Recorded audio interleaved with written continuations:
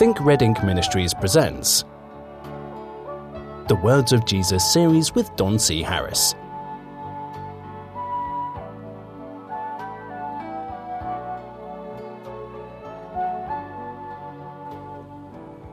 Hello my friends, welcome once again to the Words of Jesus series. I'm Don Harris. This show is being produced by Think Red Ink Ministries in Pytown, New Mexico. If you'd like to write to us, our address is at the end of the program. If you'd like to write it down now, it's P.O. Box 718, Pytown, New Mexico, 87827. P.O. Box 718, Pytown, New Mexico, 87827. Love to get your letters and your comments and your questions about the show. And here we delve into mysteries. It's been hidden, not from us, but for us, in the words of Jesus. Today we're going to be talking from chapter 45, where Jesus heals a blind man of Bethsaida. At Bethsaida, a blind man was brought to Jesus, and he was asked to touch the man that he would be healed. Jesus took the hand of the blind man and led him out of the town. Applying spittle to his eyes, Jesus asked if he could see. The man looked up and said, "I see men as trees walking." Jesus touched the man again and made him look. His eyesight was then normal. He saw clearly. Jesus told the man to go home, saying, "Neither go ye into the town, nor tell it to any in the town." A couple of ideas come from this particular story, one of which is the obvious one. Why wasn't Jesus' first touch enough? Why did he have to touch him again? What was that all about? Did Jesus not have enough faith? What was that all about? What happened there? I think that this particular story came about because, frankly, I believe that Jesus knew that his time here on this earth was short in that there was just not a facility to record this. Had he done this at a different time when technology would record him, wouldn't that be something? And I believe that it was in his plan. Well, I believe that his first plan was that he was going to establish Israel on the earth as it should be, and him as high priest and as king of Israel.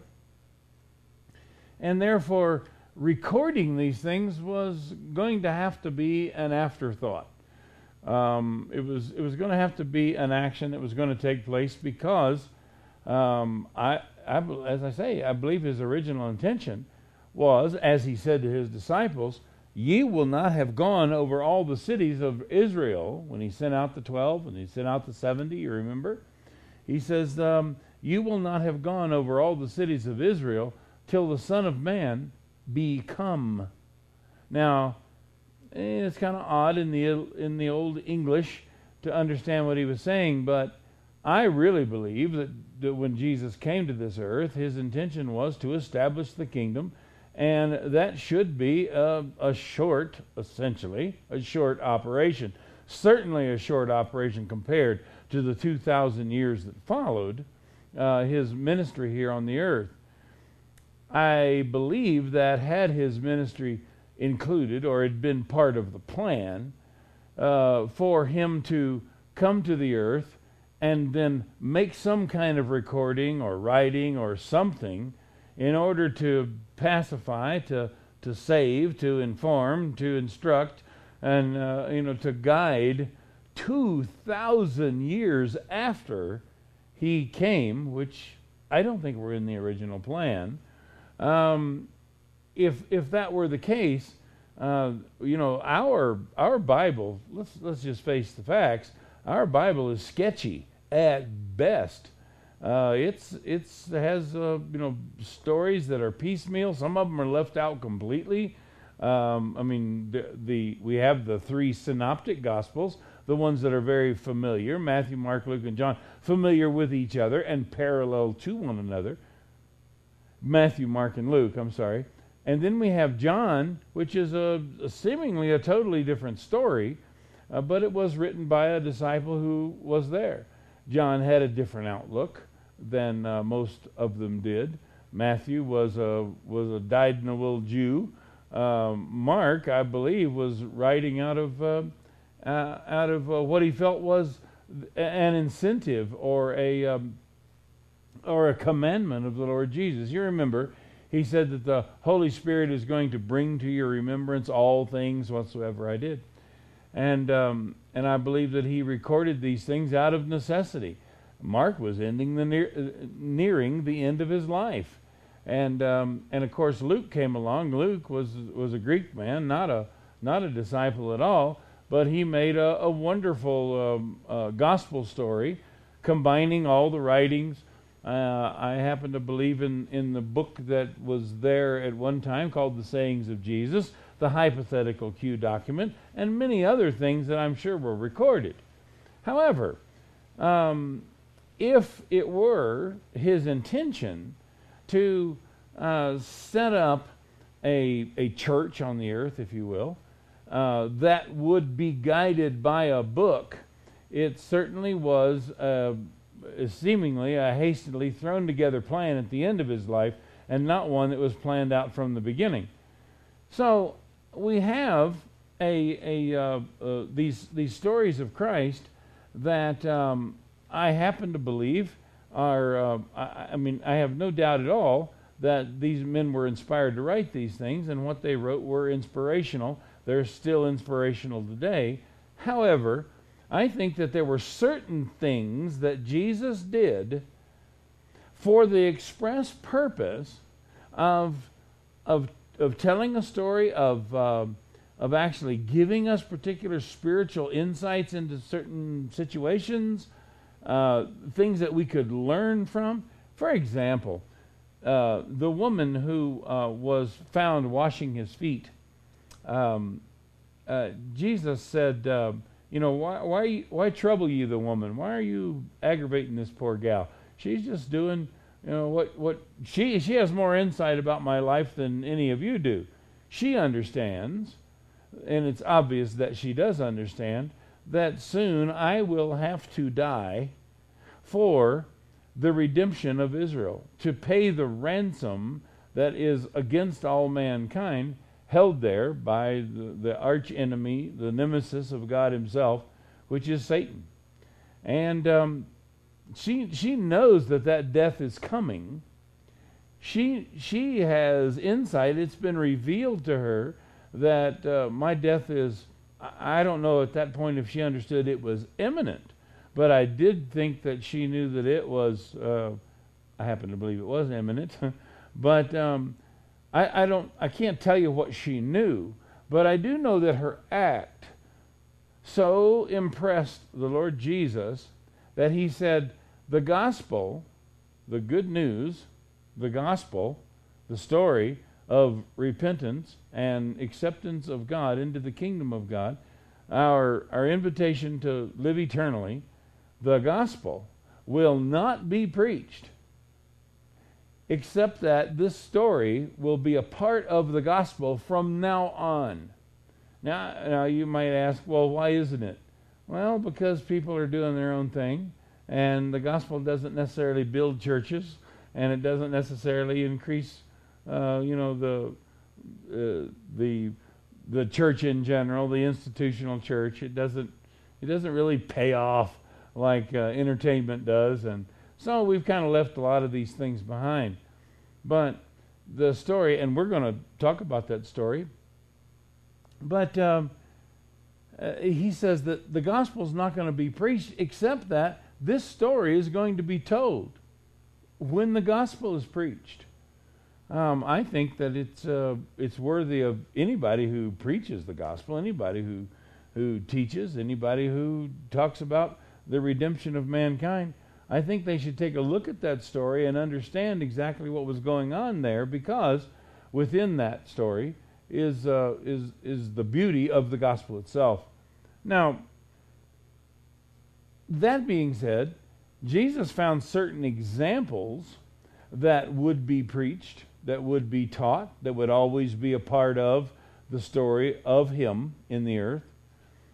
And I believe that he took opportunity, especially in this situation.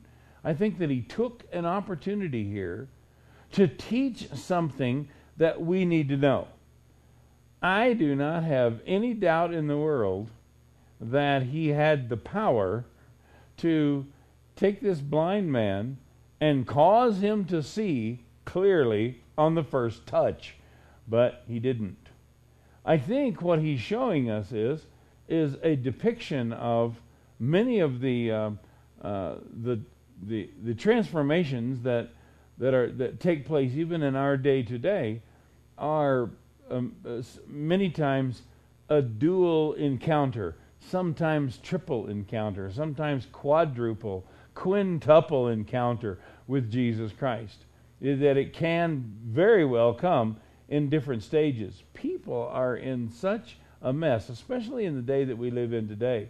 They don't have, I know that the world feels like that everybody in the world needs to be better educated, because they acknowledge the fact that technology is huge and it's expansive and it's a part of our culture now, and the more you know about technology, the better off you are. And they see the vast gap, the chasm between the simple guy that doesn't know much about technology and what it requires to be in those technical fields, and they say man needs an education. Well, the truth is that if you look at the spiritual condition of man, where he's supposed to be and where he actually is, I think we would understand, my goodness, we need a lot of spiritual education. We need a lot of training. We need a touch, if not two, if not three, if not four touches from the Lord in order to bring us to the point that we need to be. I think that this particular guy, I think about him a lot in this story. This man was blind. I mean, blind. He couldn't see anything. And I really feel like that had Jesus not inquired and tested his vision, he very well could have thought that, I was totally blind, and now I can at least make out men, and I see them moving. They look like trees, but I can at least see men. You know what? This is a lot better than it was. I suffered an eye injury once, a horrific eye injury that absolutely destroyed the vision in my left eye. And I remember thinking, when it was just nothing but white. It was just there was no vision. There was no making out of anything, and it was a very frightening thing. And it was a course of operations and procedures that brought about the vision in my left eye. It's nowhere near what it used to be, but again, here I am comparing it with blindness, and I'm thinking, this ain't bad. Well, can you read with it? Well, no, not very well. Can you see with it? No, not very well. But it was better than it was. It was like staring into the sun. And so I had a tendency, and I'm sure he had a tendency, to look at that situation and say, you know what? It's not perfect, but it's a lot better than it was. Friend, I really think that we as that living in that enmity between us and the Lord God, having that relationship with Him, that's that fearful thing, that intimidating, overclouding, overshrouding guilt and the problems that we have when we compare ourselves to a holy God. I think sometimes that when we do decide, I'm going to try to go God's way, and we do move in that direction, and we receive our first touch from the Lord, I think that things are so much so incredibly better, we may have a tendency to say, you know what? It's not perfect, but I'll take it. And it's almost an act of desperation on our part. It's like, I don't want to mess with it. Don't make it worse. It's better than it was. And I think that Jesus is trying to let us know here that, sometimes there are certain things that have to be fixed in our lives in order to fix other things. I was saying before, we were talking about how it's our wickedness, and it's our as he says, a wicked and adulterous generation. Our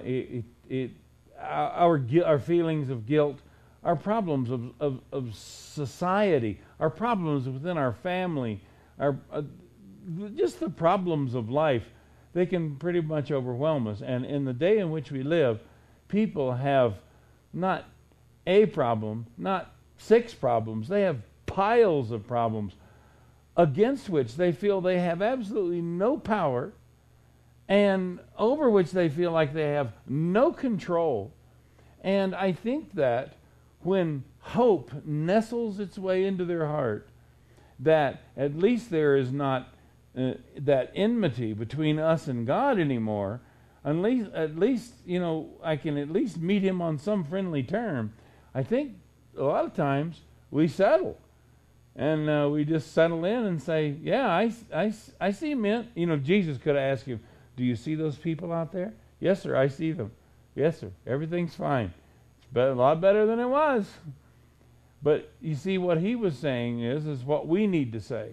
Yeah, I see the men, but they are as trees walking. There's nothing distinguishing about them, and therefore, it looks to me like if this is vision, it's not very good. And so Jesus touched him again, and as he did, he says, now how's your vision? And he says, I see all men clearly.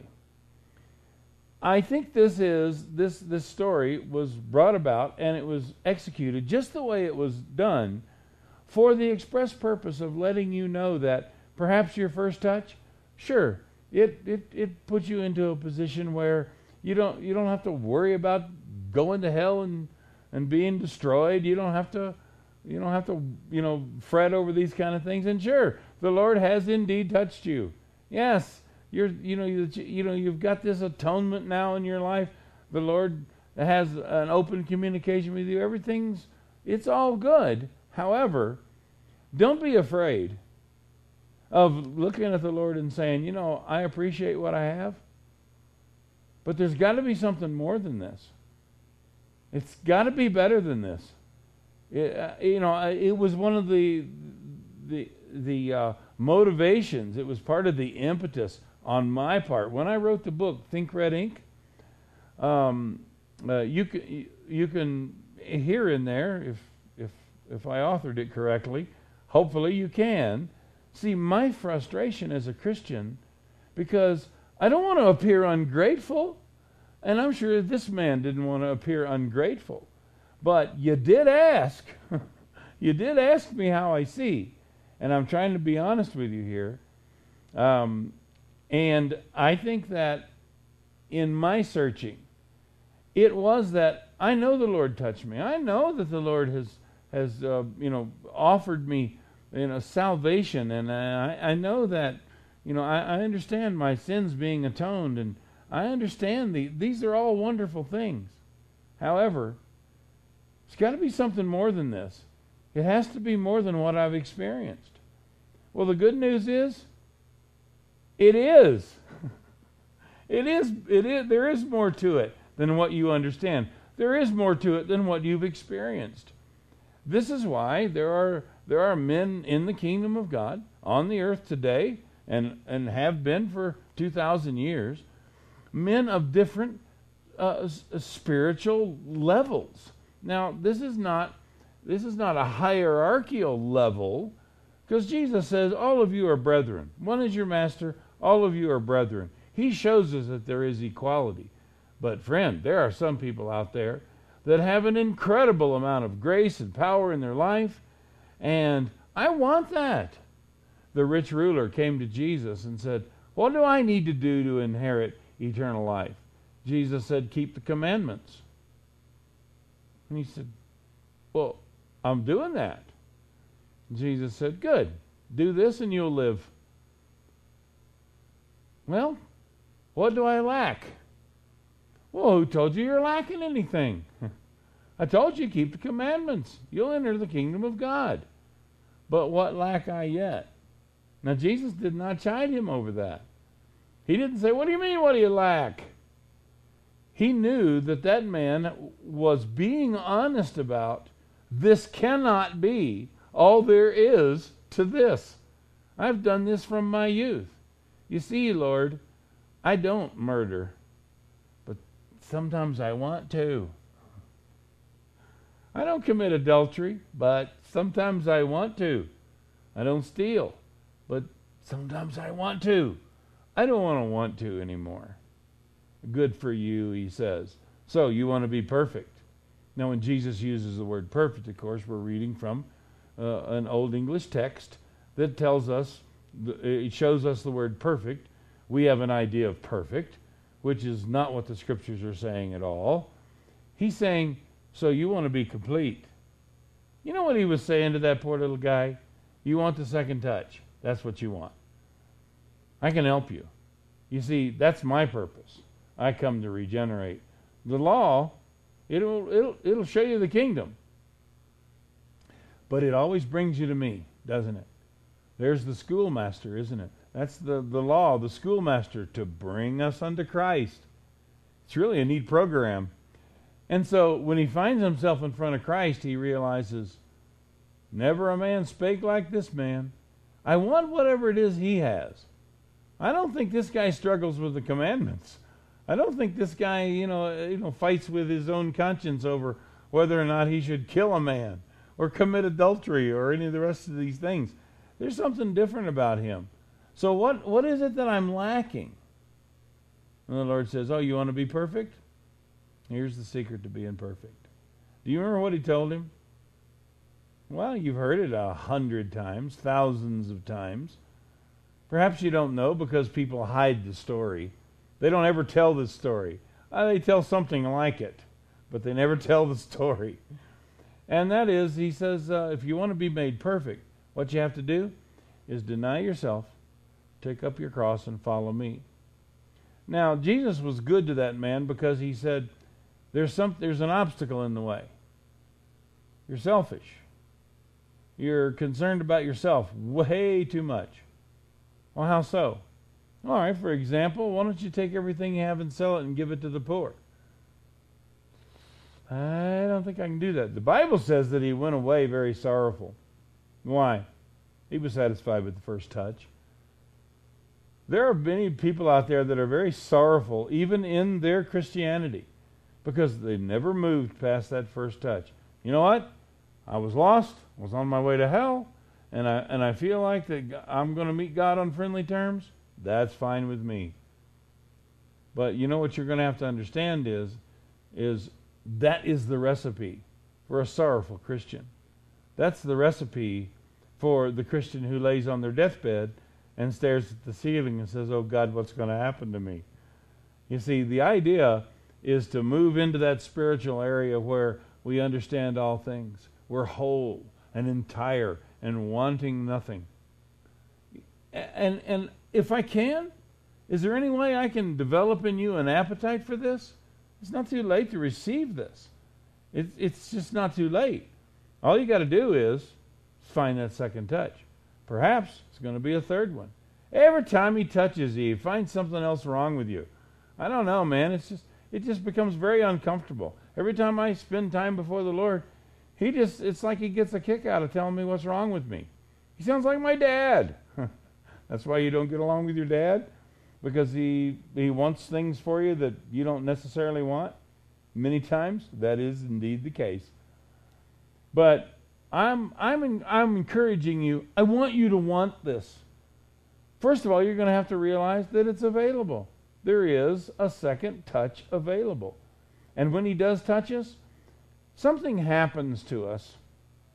The Bible, I told you before, there's only 3 ways you can know. There's only 3 ways you can know. Forget the Roman road, forget the contract with God, forget the believing in Jesus thing, and let's just go by the Scriptures. There's 3 ways we can know. One way we can know that we're headed for a better destination than the world that we live in now. One of them is we keep His commandments. We keep His commandments. We keep His if you wrote this down, I wouldn't have to say it 3 times. We keep His commandments, all of them, all 10 of them. We keep them all. If you do that, you're going to know. You're going to know that you're a child of God. I'll take the 3rd one next, because I want to dwell on the 2nd. The 3rd one is that the Spirit of God witnesses to our spirit that we are indeed the children of God. The 3rd one is we love the brethren. It's one of the signs of transformation in our lives. We know that we've passed from death unto life because we love the brethren. Let's look at the symbolism of this story for just a second. I see men, but there's no distinction between them. They look like trees. Oh, they're alive. Trees are alive. Men are alive. But I see no distinction between them. I just don't know how real my brother is to me. I don't know that I love my brother as I love myself. You see, when this happens, when this is recognized and understood within ourselves, this is one of the signs that there is something wrong with our relationship. Friend, if that's you just need a second touch. All of a sudden, you're going to see all men clearly.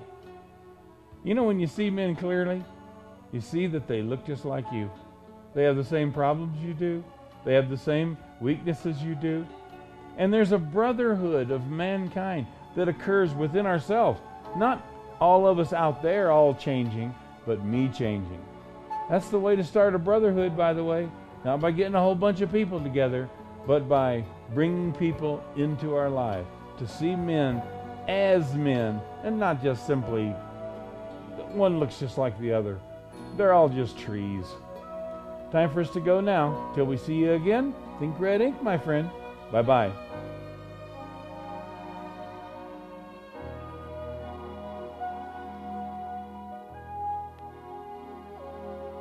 You've been listening to Don C. Harris of Think Red Ink Ministries.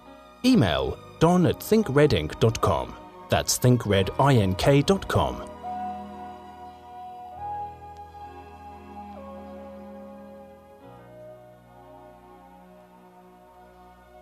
Join us again for the next episode in the Words of Jesus series.